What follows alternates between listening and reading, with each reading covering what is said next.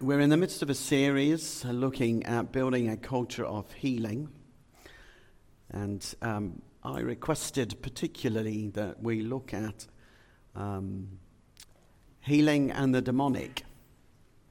And not a subject that I've heard many sermons on, and not particularly in churches on a Sunday morning, although I have listened to quite a lot of teaching over the years on that and read quite a number of books. My observation of us and the church in the West is that we steer a little bit away from this. I don't know whether that's out of fear or we don't really understand what's going on and we don't want to touch it. The other thing is we probably don't see as much with our spiritual eyes or our physical eyes that maybe they did years ago. So we're going to explore this a bit together. My request is that you listen, that you maybe take some notes, or you can listen to it again, but you go and do some of your own research. I am going to say some really challenging things that will upset you. Not deliberately. Just I know that we have certain things that we believe, or that we grew up with believing, and I might tread on some of those. And my request is that, you can come and talk to me about them afterwards and queue up, but that you do some research, you ask God to show you, and that you begin to work some things out. So here we go. I felt as I've been reading Mark, because it's one of the books, look, Mark is a book that, gets straight into what Jesus does. Chapter 1 gives you the whole gospel. It's apparently, and I haven't researched this, my wife told me, I think, that immediate is mentioned 50 or 51 times. There's an urgency in Mark. He wants to tell you what Jesus does and will do for you. And let's look at Mark chapter 4. And as I was reading this, God really spoke to me out of Mark chapter 4. Mark 4:24 says, "Then Jesus said to them, take heed what you hear. With the same measure you use it, it will be measured to you. And to you who hear, more will be given." This is what it's saying, because sometimes scriptural language does this. When you hear something, you need to use it. Do something about it. Respond. If you do that, you'll get more. If you don't, you'll lose it. Read Matthew 25, the parable of the talents. What I find amazing about that parable is that the bloke who has one buries it, the bloke who has 5 makes 5, and the bloke who has 10 makes 10. Both make 100%. But what Jesus, or what the master does when it comes back, he gives it to the bloke who's got more. It's not fair. And that's what he said the kingdom of God is like. The more you get, the more you get. It's not socialism. He's not a socialist. He gives more to those who have more. That's the kingdom of heaven. Oh my goodness. Oh my goodness. So this morning, if you hear some things and don't respond, you won't get more. It's your choice. When God speaks to you, and he will, and has already, you have to do something about it. I'm going to give you some background. In Revelation 12, we understand, and I've always understood growing up, but sometimes you don't know why you believe something, do you? It says that the devil was cast down and a third of angels went with him. All right? So a third of angels, now fallen angels, demons, are down here. We don't know how many that is. Just let me help you. There are twice as many angels as there are demons. All right? Twice as many, plus there's God. All right, we have to put this in context. All right? But there are demons. Angels have had direct contact with humanity. We see that fallen angels, Satan, talks to Adam and Eve. A bit further in Genesis 6, we read about the Nephilim. It says the sons of God came down, had intercourse with women, and giants appeared on the earth. It's thought that the sons of God might be angels. They have contact. All right? Angels are involved in ministry. They ministered to Jesus at the end of his 40 days fasting. And in Hebrews 1, right at the end, it says they are involved in ministering to all those who will inherit salvation. Right? So angels are ministering to us. Sometimes we don't know it. I mean, there's a verse in Scripture that says sometimes we accidentally give hospitality to angels. We don't know it. We only do that when we have strangers in our home sometimes. Or, well, what if we buy a bloke a cup of coffee on the street because he looks homeless, but he's an angel? What if that was the case? What if angels are the homeless people? Where did you come from? Just a thought. Anyway, just throw away. You can have that one for free, look. The early church were used to angels. In fact, they were warned against worshipping them. They perceived them much more than we do.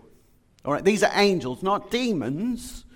They were aware of their presence in meetings. In fact, the story of Peter being locked in prison and getting released gets to the door where they're praying for him to be released, and the girl goes, "It's Peter, it's Peter. Our prayers are answered." They're like, "No, don't be daft. It's probably his angel." So they understood much more than I think we do the presence of angels and demons. Yeah, come on. We need a bit more. Okay. Acts 10:38. I love this verse. I started with it at the start of the year.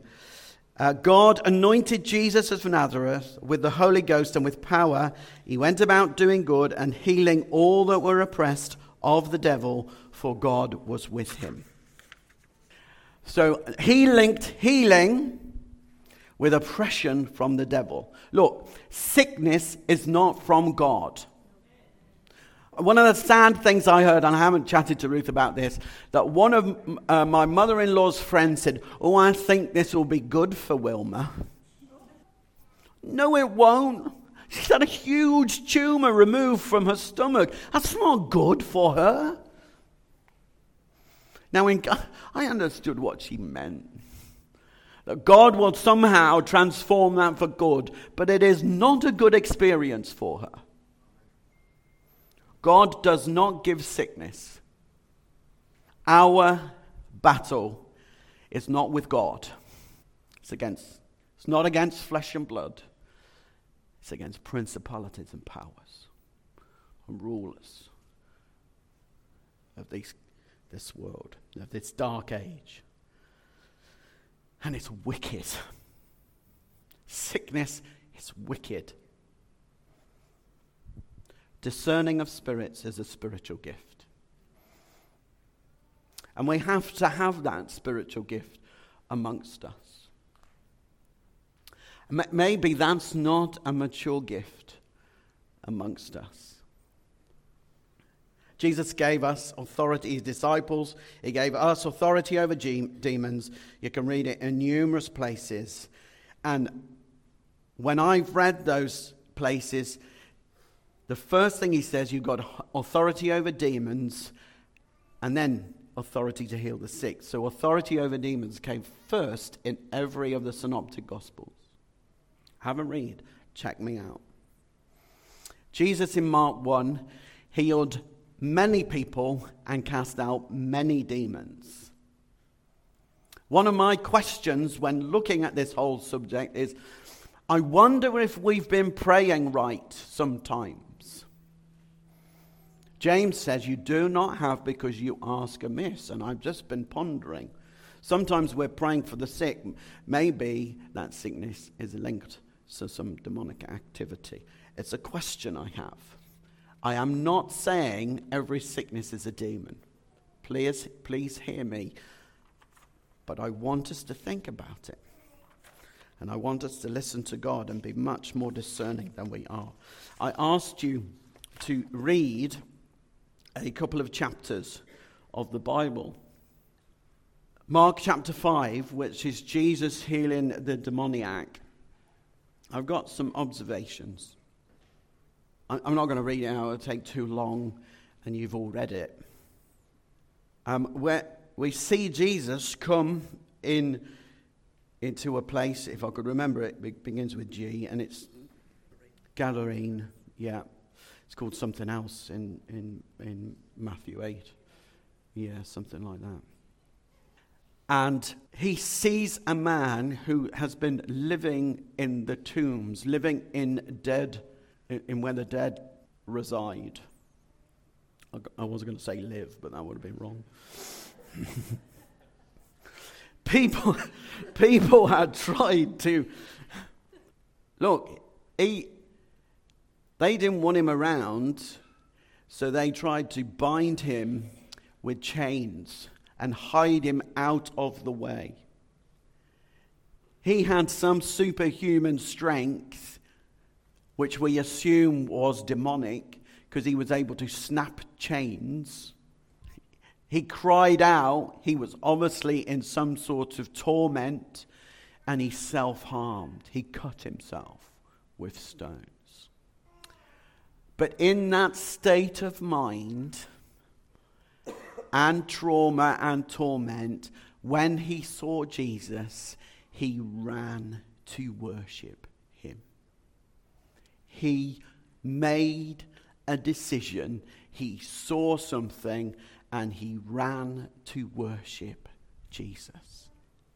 Jesus set him free. It's interesting, at the start of the passage, it said he had a demon. When Jesus spoke to the demon, that demon was called Legion and said, "We're many." Jesus cast the demon into the pigs, about 2,000, and then they jumped off a cliff into the sea. I mean, there were pig herders there, weren't there? And they just lost their job. They were made redundant. How about that? You imagine going back to your, well, we lost them all, sir. 2,000, yeah, it wasn't the one we lost. The whole lot decided to run and jump into the sea. That was quite strange. Imagine that. I mean, I know that Jews didn't eat pork or anything like that, but others did. And somebody just lost their business for this precious man. He sat rather than running around after he was delivered. He was clothed, not naked. Remind you of the garden. He was in his right mind. Interestingly, Jesus was asked to leave because they were afraid. They were afraid. They were afraid of the bloke before, now they're afraid of Jesus. And here we go. This is what I love. The bloke says, "Oh, I'm going to follow you now, Jesus." He says, "No, go back. Tell your story, tell your testimony." I think that's crazy in one sense. Look, he's not been discipled by Jesus for 40 days. He needs some help. He needs a discipleship program. When you get transformed by God and the power of God comes and imparts into you He gives you the power to live a Christian life. In other words, what I'm saying, you guys have the Holy Spirit. You know how to live a Christian life. You've got to use it, though. Mark 4:24 says, when God speaks to you, and he does, and you don't follow his nudges or your inclinations, you won't get more. You just keep going around the roundabout until you do. It's that road. It's that road. It's that road. I think they come as a whisper. I love the fact that we have a whispering mic. Did you know that? How does everybody know what song to play? Going to do number 2 next. It's called a whispering mic. There are whispers in atmospheres too. There are demons whispering. There are angels whispering. Okay. How do demons attach? Here's a picture of a runway. Oh, there is a picture. It's on here. Now, one of the questions asked is, can a Christian have a demon? Can a Christian be oppressed by a demon? I think so. Yeah. I've seen some Christians set free from demonic attachments. And I think what we do sometimes is we create landing platforms for demons. So, that aeroplane is a demon with wings. By the way, demons don't look black or horrible. Paul says they walk around like ministers of righteousness. Sometimes they look godly and beautiful. They don't look horrible. We'd all spot a horrible-looking devil walking in here, wouldn't we? Oh, look, there's the... I've got a few things that I felt God show me. It's not exhaustive. All right? You'll probably think of many more, but these are the things that I felt God show me about how demons attach. We live in tombs. We live dwelling among the dead. What do I mean by that? Well, you choose where you spend your time and who you spend your time with and what you spend your time doing and giving your time to.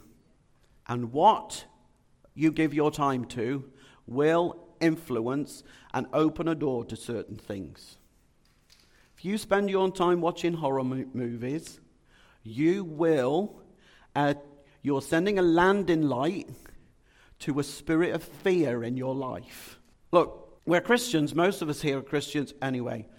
One of the things, when you become a Christian, you suddenly know what sin is. Before you didn't. Now you do. So if you go and choose to sin, when you do that, you go, oh, here's a light. Come and land here. Now, I know we all occasionally sin, but there's a way to reconcile that, and we know when we've done it, and we just go, I've blown it. Jesus, help me. But if we continue to do that, we open a door and create a landing runway for demonic activity in our life in that specific area. So if you are looking at pornography, and you continue to do it, you will attract demons. And then that power will become more, and you will have a big struggle in keeping looking. Patterns of thinking. Proverbs 23 says, as a man thinks, so is he. If you think low of yourself, you will become that way. This is us Christians, by the way. All right? If you continue to do that, you will attract a demon. And you will give them ground in your life. By the way, it's an inverted form of worship. Because you have made yourself the focus of your life. You're not allowed to do that. You are to look at Jesus, like the man in the tombs. He ran. He made his focus Jesus, not himself. It had been. I don't know what pain and trauma had been in his life for him to cut himself. Low self-image is an inverted form of worship. You have made yourself the focus, not Jesus. Sometimes there are generational things that happen in our life. I can look in my life and see that the sins of the fathers have followed at times. Why do we see that, we can see it with alcoholics. Definitely. And apparently my history, there was a history of alcoholism. Fear. Do you know to fear is a sin? It can be a spirit of fear. We're not allowed to fear. Addictions, wounds. If you're playing with the occult, horoscopes, Ouija boards, you are going, here's a light, going to visit a clairvoyant. If you are doing those things, you are opening the door to demonic activity in your life, and you're giving demonic demons a foothold to influence you. In Romans 12, I want to just go back to this because I think this is really important. In Romans 12, Paul says, do not think higher, or you ought to not think more highly of yourself. In some respects, I don't think we've got too much of a problem with that. I think in our culture, people think really low of themselves. Psalm 8 says, we were made just a little lower than the angels. Just a little lower. I mean, humanity, God made us incredible. He did. Just a little lower than the angels. So you are incredible. You were made incredible. I'm going too much time. Okay, Mark 9. I got you to read about the transfiguration. There's a couple of things there. Some observations, Mark 9. Elijah is coming first and restores all things. That's what Jesus said. And I was interested in that because Elijah, he said, was coming first. Of course, he referred to John as being Elijah and restoring all things. And what John came to do was restore the hearts of the fathers to their children. And when he comes down from the Mount of Transfiguration, who does he meet first? A father who wants to see his son restored. I went, oh wow, that's just incredible. I'd not ever seen that before. Here's something else I saw about Transfiguration. Jesus is adorned in glorious white robes, and he's got Moses and Elijah next to him, and it says, Peter says, oh, should we make some tents, some tabernacle, and stay here? And then it says afterwards, Peter said something because he didn't know what to say. Right, that verse is incredible. And I think there are moments of awe and wonder, or in situations and we speak because we don't know what to say. And I wonder whether we should just be quiet and listen for what Jesus or the Father wants to say to us. I think that's really important for us to hear. The scribes are disputing with the disciples. The Father brings his Son. He, the Father, listen to this, knows that it's a spirit. So his Son is deaf and dumb, but his Father knows that it's a spirit, not that he's just got something wrong with him physically. I just think, wow, there was much more awareness around that culture of the spiritual world, whereas here we're much more aware of the scientific world and how, and the medical world. We all want to know what's wrong. Jesus asked this question, how long has it been happening? And then he says, all things are possible to him who believe. And the Father says, I believe, but help my unbelief. That's a classic. I think we all quote that sometimes. I believe you, God. I believe in miracles. I believe in healing, but help my unbelief. Because unbelief really impacts. Jesus couldn't do many miracles in his hometown because of unbelief. Corporate unbelief affects us. Cynicism affects us and affects our prayer life and the ability for the Holy Spirit and God to do miracles amongst us. This kind, he said, can only come out by prayer and fasting. I'm unsure about what that means. But what I do know, well, what I've been thinking about, I wonder why Jesus asked the question, for how long has it been happening? I wonder if we continue in something, or something's there for a long time, that it needs prayer and fasting. I mean, it's why we're continuing prayer and fasting. I have to say, when we did that corporately for Pam, we saw some breakthrough.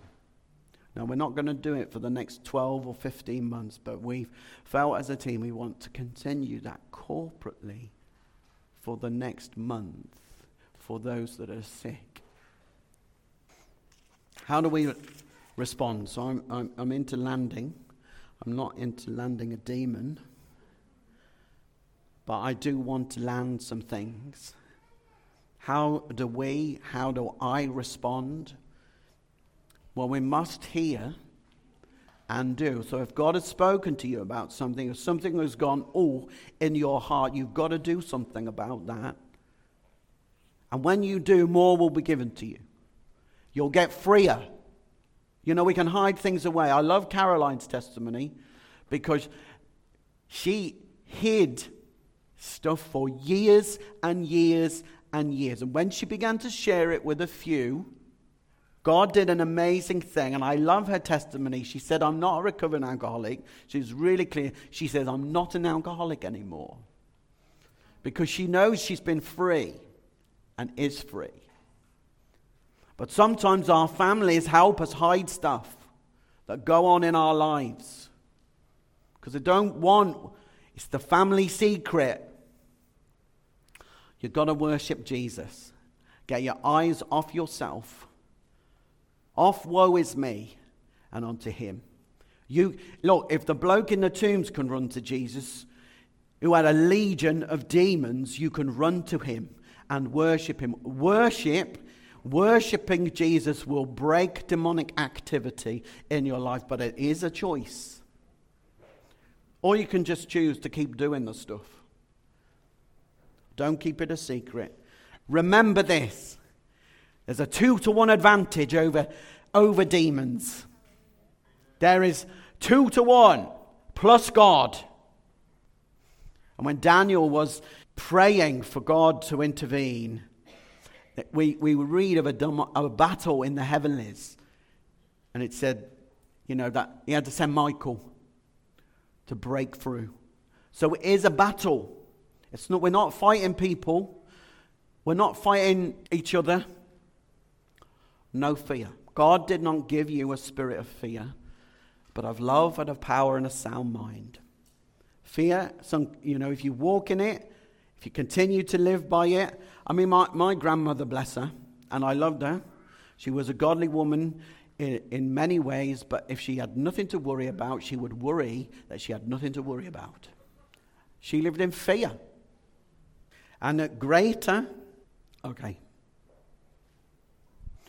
So confession. I think confession is really important. If we've been practicing sin that we know about, then we need to confess it. James 5 says, confess your sin to one another, pray for one another, forgive one another. Incredible. We have the power to forgive sins. Jesus did it before he healed anybody, actually. Remember the man lowered down by his mates? Jesus said, your sins are forgiven. And he perceived that they said, how can you do that? But we can forgive one another. And if we confess our sins, 1 John 1:8 says, he's faithful and just to forgive us our sins and to cleanse us from all unrighteousness. And confession and bringing stuff into the light will break stuff. Look, we know, a lot of this stuff was into churches. Because why? Because we know what sin is. And God's call is for us to live holy. Where we don't do that, where we walk in things that we know we shouldn't be, we give place to the devil in our life, and it will cause us and bring us torment. But look, greater is he that is in us than he is in the world. And he's called us to be overcomers. Overcomers. And we are overcomers by the word of our testimony and by the blood of the Lamb. Not in our own strength, but understanding what God has done for us and who he's made us to be and the power that he's placed in us. To discern spirits. We do. Sometimes I've been in a place and I thought, I smell something here. I know some things. I know atmospheres. I can walk in. I can sense stuff. And you can ask for gifts, can't you? If you desire that gift of discerning spirits, you can have it. I think this is an area for us to grow in as a church community. So that we listen before we're praying for people. Many of the miracles Jesus did, he often would cast out a demon, a deaf and dumb spirit, as we've seen. When we might see its sickness. I went on a training session with Bill Johnson. Well, Randy Clark actually was leading it down in Southampton. And he begins with casting out a spirit of infirmity where there is a sickness or a disease. I mean, let's cover the bases. Let's cover the bases. It feels a bit like I've chucked all my thoughts on you. I think God wants to do something in our hearts, and I think he's spoken to people. We want to see people free, don't we, from things that bind us and have kept us from being free for years and years and years. And I know because I've had some of that stuff in my life, and God has been setting me free from stuff that has plagued me and I didn't realize had plagued me for many, many years.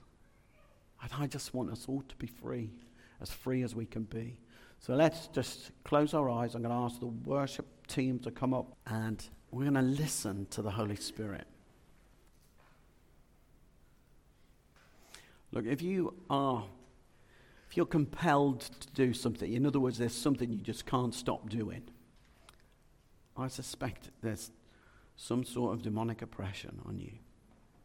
If there's something that you know you're free from, but every now and again, and you just keep going back to it, then I suspect there's some wound that still needs a bit of healing, when the enemy has got a little bit of a foothold. And then if you want freedom from that, we want you to respond. Now, I realize that's scary, you know. But look, that man ran in front of everyone to worship Jesus. And maybe your response is just to run and worship him this morning. We're going to just worship him together. Maybe with your heart you're running to him, to worship him. You're going to fall at his feet as we sing. You're going to take your eyes off yourself and you're going to gaze at him. You're going to risk a glance and you're going to say to him, Jesus, this is what I'm really like. I know I'm messing up, or I can't stop doing this, but I'm here to worship you. I'm going to take my eyes off the problem, off my plan to succeed and to conquer it myself. And I'm going to gaze at you, Jesus.